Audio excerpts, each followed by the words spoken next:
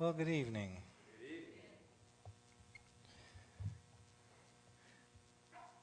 I bring you greetings tonight from the First Free Methodist Church of Peoria, located at 2121 North Sheridan Road, where I've served for pastor for the last 13 months.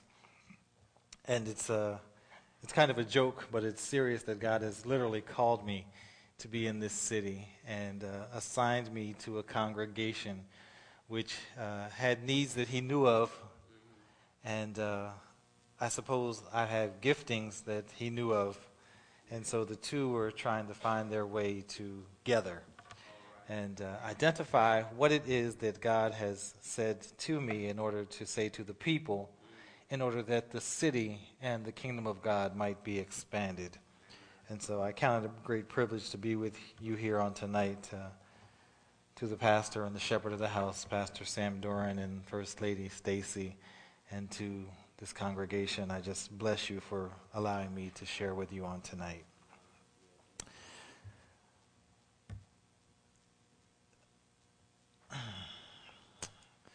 So Pastor Sam asked me a couple of weeks ago if I would come and share on tonight, and then sent me a letter in the mail that actually came today, and said that it's the church's 134th anniversary, and I told him I had to shift my gears a little bit. But I'm gonna share with you what the Lord has placed in my heart, and I pray that it's a blessing, not just because it's the Word of God, but because He's chosen me as His servant to be the one to disperse His Word to you in this way. If you're in the habit of standing while the Word is read, I'd invite you to join me in the book of Deuteronomy, in the 10th chapter. Deuteronomy chapter 10, I will read the first 15 verses. And if you'll allow me, I'll read from the New Living Translation. Deuteronomy chapter 10, beginning at the first verse.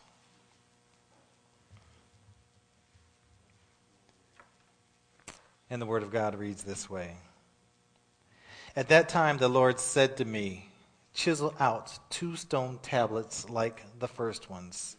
Also make a wooden ark, a sacred chest to store them in. Come up to me on the mountain, and I will write on the tablets the same words that were on the ones you smashed. Then place the tablets in the ark." So I made an ark of acacia wood and cut 2 stone tablets like the first 2. Then I went up the mountain with my tablets in my hand. Once again, the Lord wrote the 10 commandments on the tablets and gave them to me. They were the same words the Lord had spoken to you from the heart of the fire on the day when you were assembled at the foot of the mountain. Then I turned and came down the mountain and placed the tablets in the ark of the covenant, which I had made just as the Lord had commanded me. And the tablets are still there in the ark. Verse 6. The people of Israel set out from the wells of the people of Jachan and traveled to Moserah, where Aaron died and was buried. His son Eleazar ministered as high priest in his place. Then they journeyed to Gudgoda, and from there to Jobatha, and a land with many brooks and streams. At that time the Lord set apart the tribe of Levi to carry the ark of the Lord's covenant and to stand before the Lord as his ministers and to pronounce blessings in his name. These are their duties to this day. That is why the Levites have no share of property or possession of land among the other Israelite tribes. The Lord himself is their special possession, as the Lord your God told them. As for me, I stayed on the mountain in the Lord's presence for 40 days and 40 nights, as I had done the first time. And once again the Lord listened to my pleas and agreed not to destroy you. Then the Lord said to me, "Get up and resume the journey, and lead the people to the land I swore to give to their ancestors, so they may take possession of it." Verse 12. And now, Israel, what does the Lord your God require of you? He requires only that you fear the Lord your God and live in a way that pleases him and love him and serve him with all your heart and soul. And you must always obey the Lord's commands and decrees that I am giving you today for your own good. Verse 14. Look, the highest heavens and the earth and everything in it belong to the Lord your God. Yet the Lord chose your ancestors as the object of his love, and he chose you, their descendants, above all other nations, as is evident today. May God bless the reading and the hearers of his most authoritative word.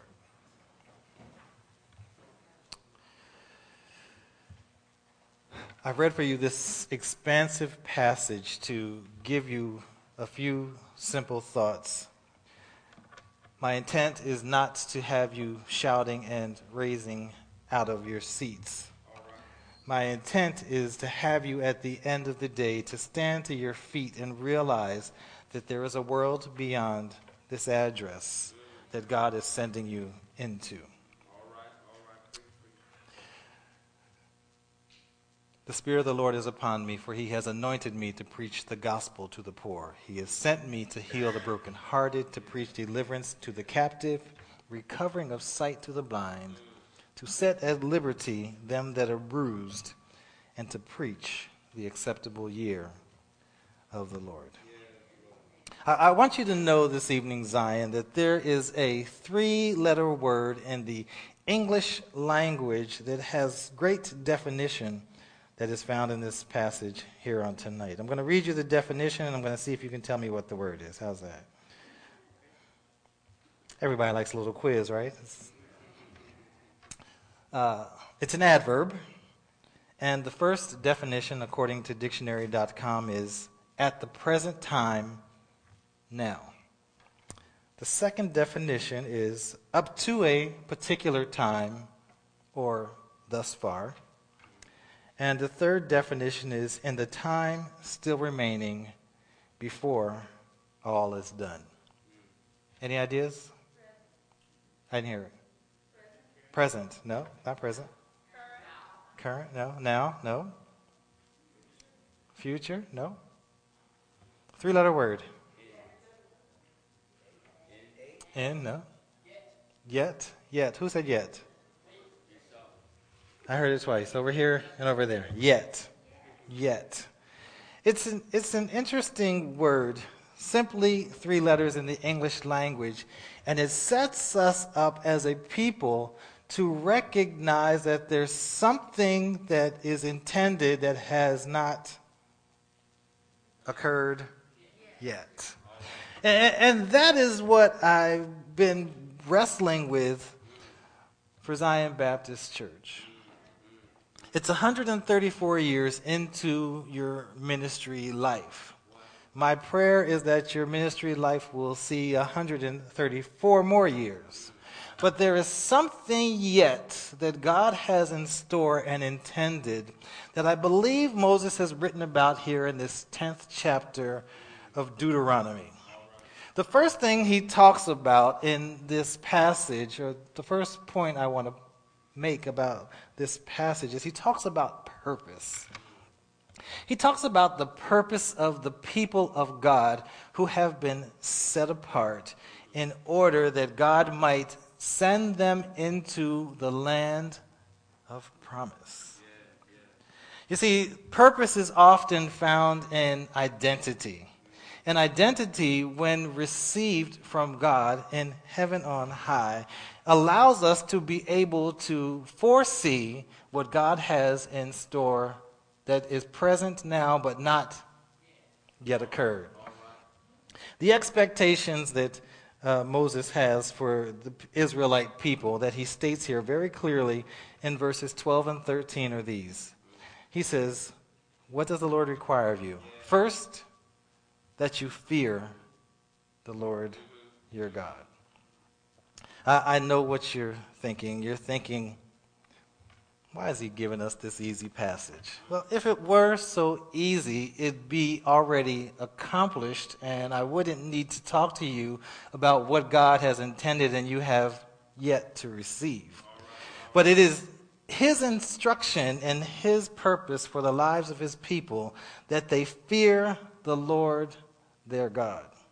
It is the second thing he mentions is that we live in a way that pleases him.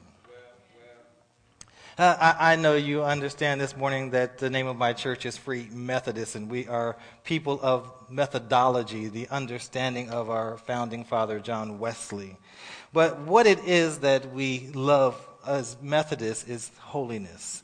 It's holy living. It's recognizing that people, when they encounter God in such a way that their lives are in turmoil, can find peace and new life because of their introduction to the God and the Savior of the world.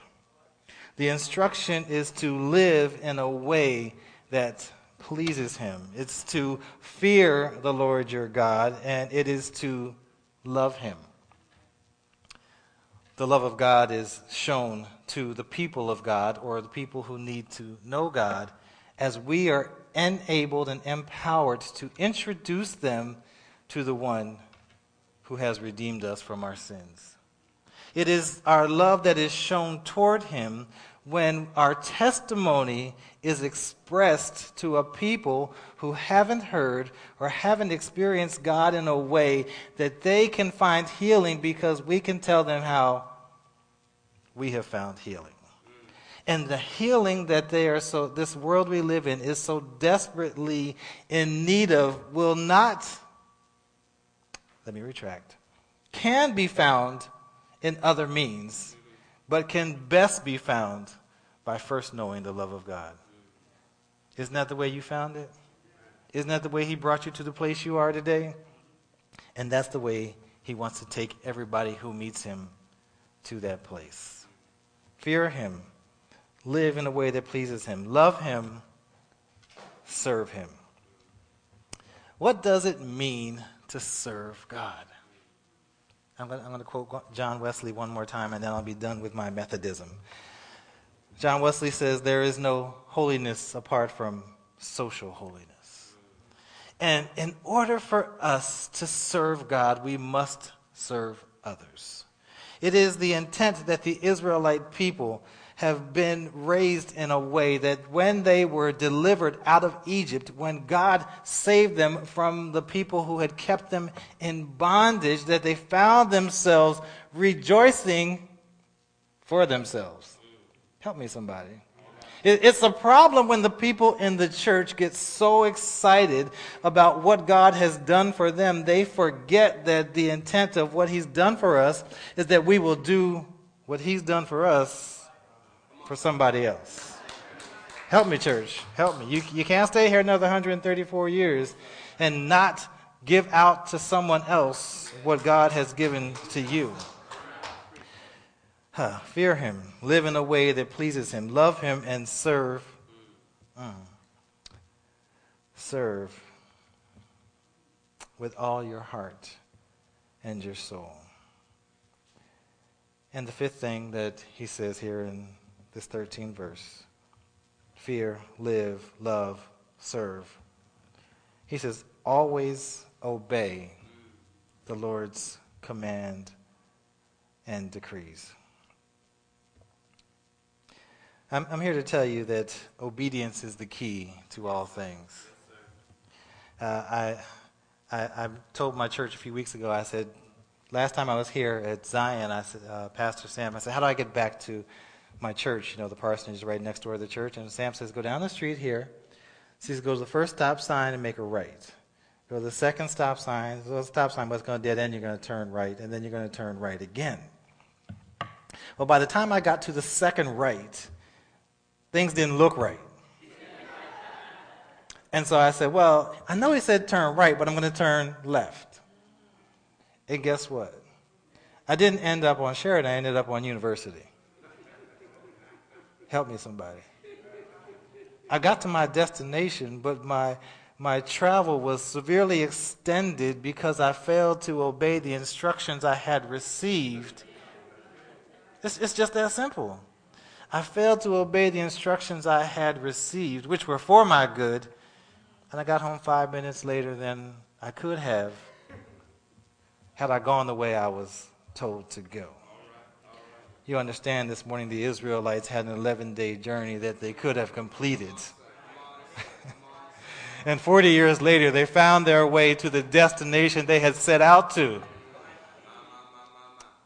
Obey the Lord's commands and all that he says to you, because it's for your good.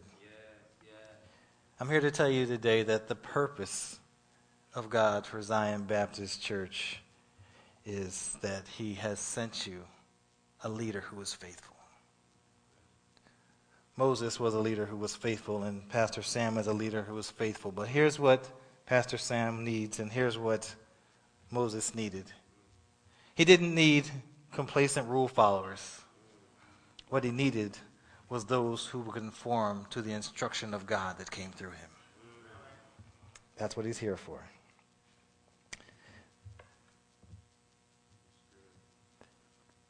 God not only gave the Israelites a purpose, he gave them a person. It's funny that God uses people. Of all the things that God could use to get our attention, he uses people. Imperfect, unqualified, disqualified, broke down, troubleshooting, missing the target people. And we find in the 3rd chapter of Exodus, God has chosen this man named Moses in order to free what at the end of Genesis was 70 people. By the time they were released from Egypt, was about 1.5 million people. And he chose a man who he knew would intercede. See, intercession is the purpose of the person that God sends to deliver his people. I'm here to tell you, if you've been called to ministry, run as long as you can. Because the purpose of the person sent to deliver the people out of their bondage is to intercede on behalf of a people who will not necessarily be responsive to the purpose you've been sent to deliver them out of. And here you are in the central location of downtown Peoria, sent to deliver a people out of a bondage they don't necessarily want deliverance out of. And although Pastor Sam's never said it to me, I've said it to myself about my church. Lord, what if they don't want to go? You see, here's the deal. Zion Baptist Church is full of good people, good-hearted people, good God-loving, God-fearing people, good, holy, living people. But just like it was for the Israelites, so it is for Zion Baptist Church, that it shall not be your personal righteousness that will get you out of bondage and allow you to defeat the enemy. It'll be the person of God and the person of Jesus Christ that will take you into the Canaan land that God has promised and will show you through kingdom glasses what God has in store and how you can defeat the Canaanites who don't want you to take over their territory. Help me, somebody. God needs a person. He uses people because he has a purpose for those who've been called. Here's what we're dealing with today. April 24th, 2013. We're dealing with a people who have a false idea about God. And when people have a false idea about God, the stories that they tell about him are false. And so I'm asking you this evening that your testimony not be about a false God, not a God who's going to solve all your problems when you're done crying at the altar. Not a God who's going to bring about transformation when you walk out the door. But a God who's going to be with you through your struggle and your hard time. No matter if your house or car is repossessed, God is still there with you. And the purpose and the intent of people knowing that in advance is that they won't be disillusioned when their car gets repossessed and they ask, where was God? Come on, sir. Come on, sir. Come on, sir. I don't know about you this evening, but God chose a leader who would intercede. And so here's what you must do. Don't just love the land that God has given to you. Learn to be a lover of the God of the land first. And as you love the God of the land, when the landscape changes, help me somebody. When the landscape changes, your love for the God of the land will allow you to go freely into the land of promise. I don't know about you, but I'd rather go 11 days than 40 years. Help me somebody. Yes, sir. Yes, sir. He has a purpose. He has a person.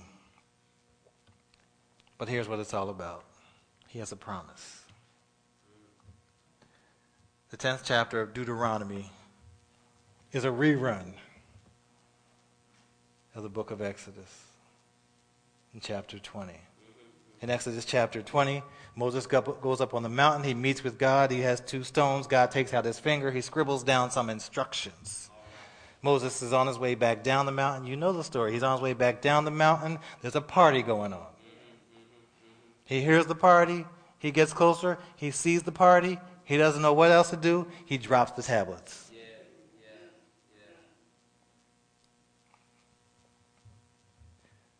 But God says, come back up. Another set of tablets. My same finger. The same words.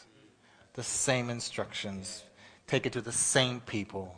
And let them know that the same God who gave them the instructions the first time has given them the instructions again, because my promise is covenant. The promise of God is covenant in such a way that when the covenant seems to fail, it's never God.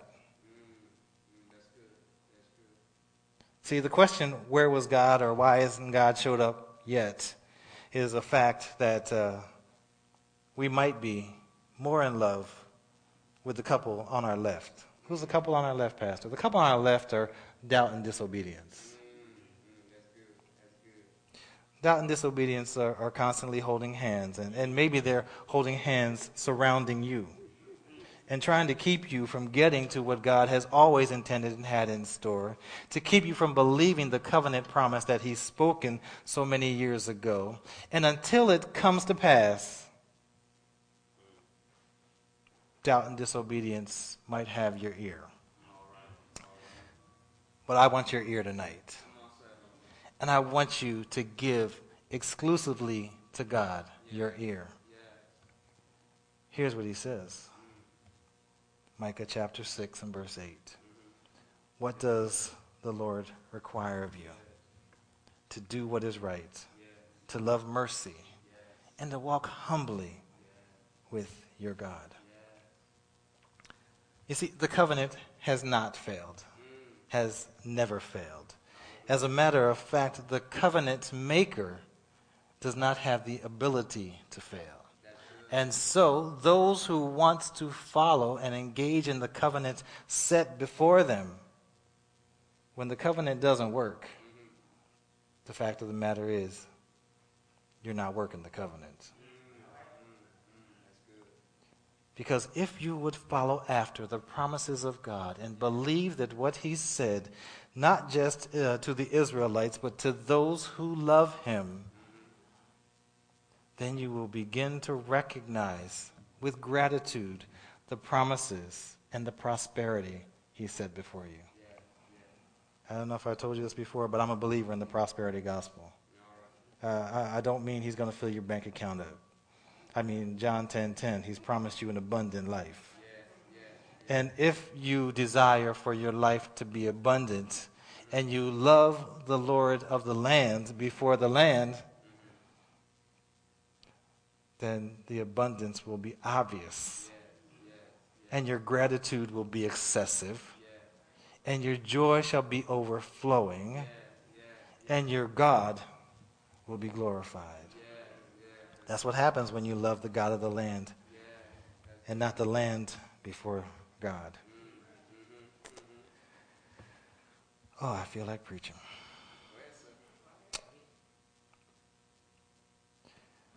Here's what Paul Borden says in his publication.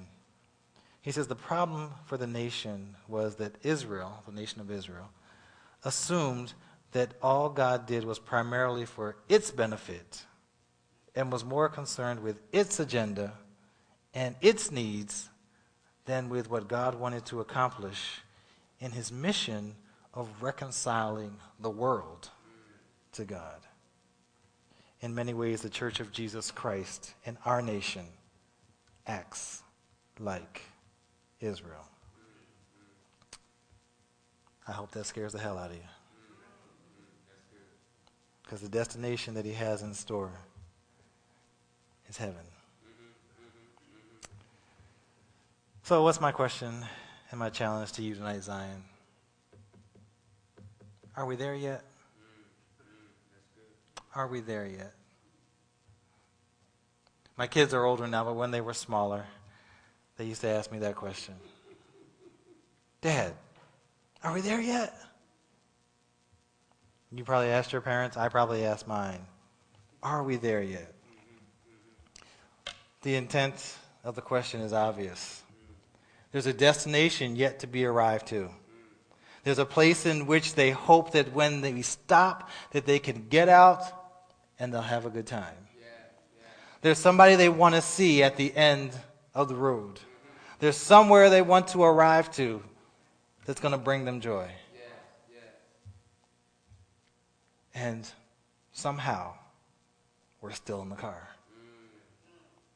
People ask me where I'm from. I tell them I'm from Pennsylvania. It's a 14-hour drive, 13 hours behind the wheel, 14 hours because of the time change. And my kids used to ask me all the time, Dad, are we there yet? And maybe as a congregation, you're asking yourself, when will we get there? I'm going to tell you, I have the answer. You do? Yes, I have the answer. The good news is the answer is not time. The better news is the answer is obedience. Obedience to the purpose that God has set before you, that he intends for you to go forth on this corner, on this block, in this city, and to let the world know that there's a God in heaven who loves them.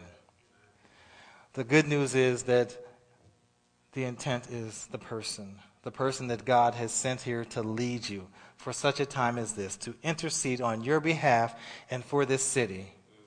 And when the city comes into the church, your desire, and I'm going to say it like this, because this is how my church thinks. Your desire is for the pew to be filled with people who look like you, who act like you, who drive the kind of cars you do.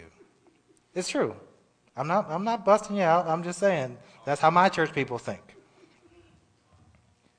But when we intercede on behalf of God, we're going to be joyful with whomever he sends into our midst.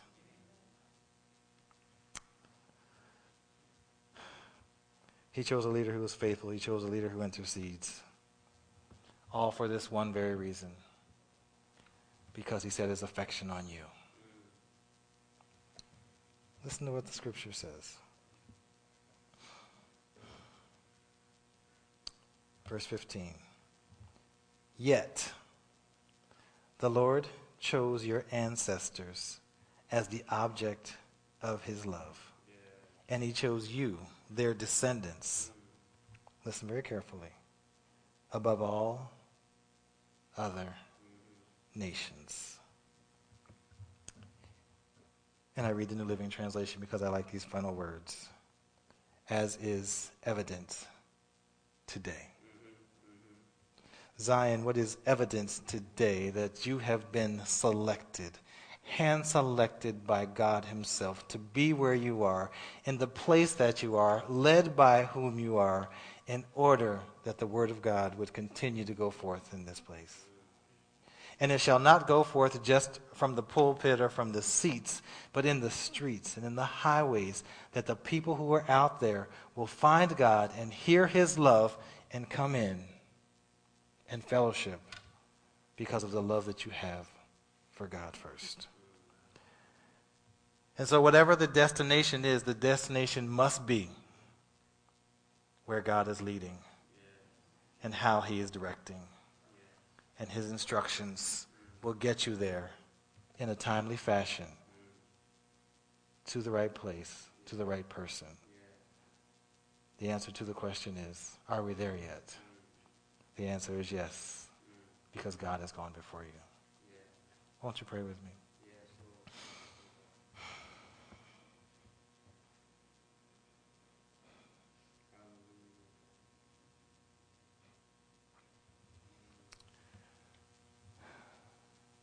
Lord, thank you for the purpose and the plan of your Son, Jesus Christ. Thank you, Lord, for the deliverance.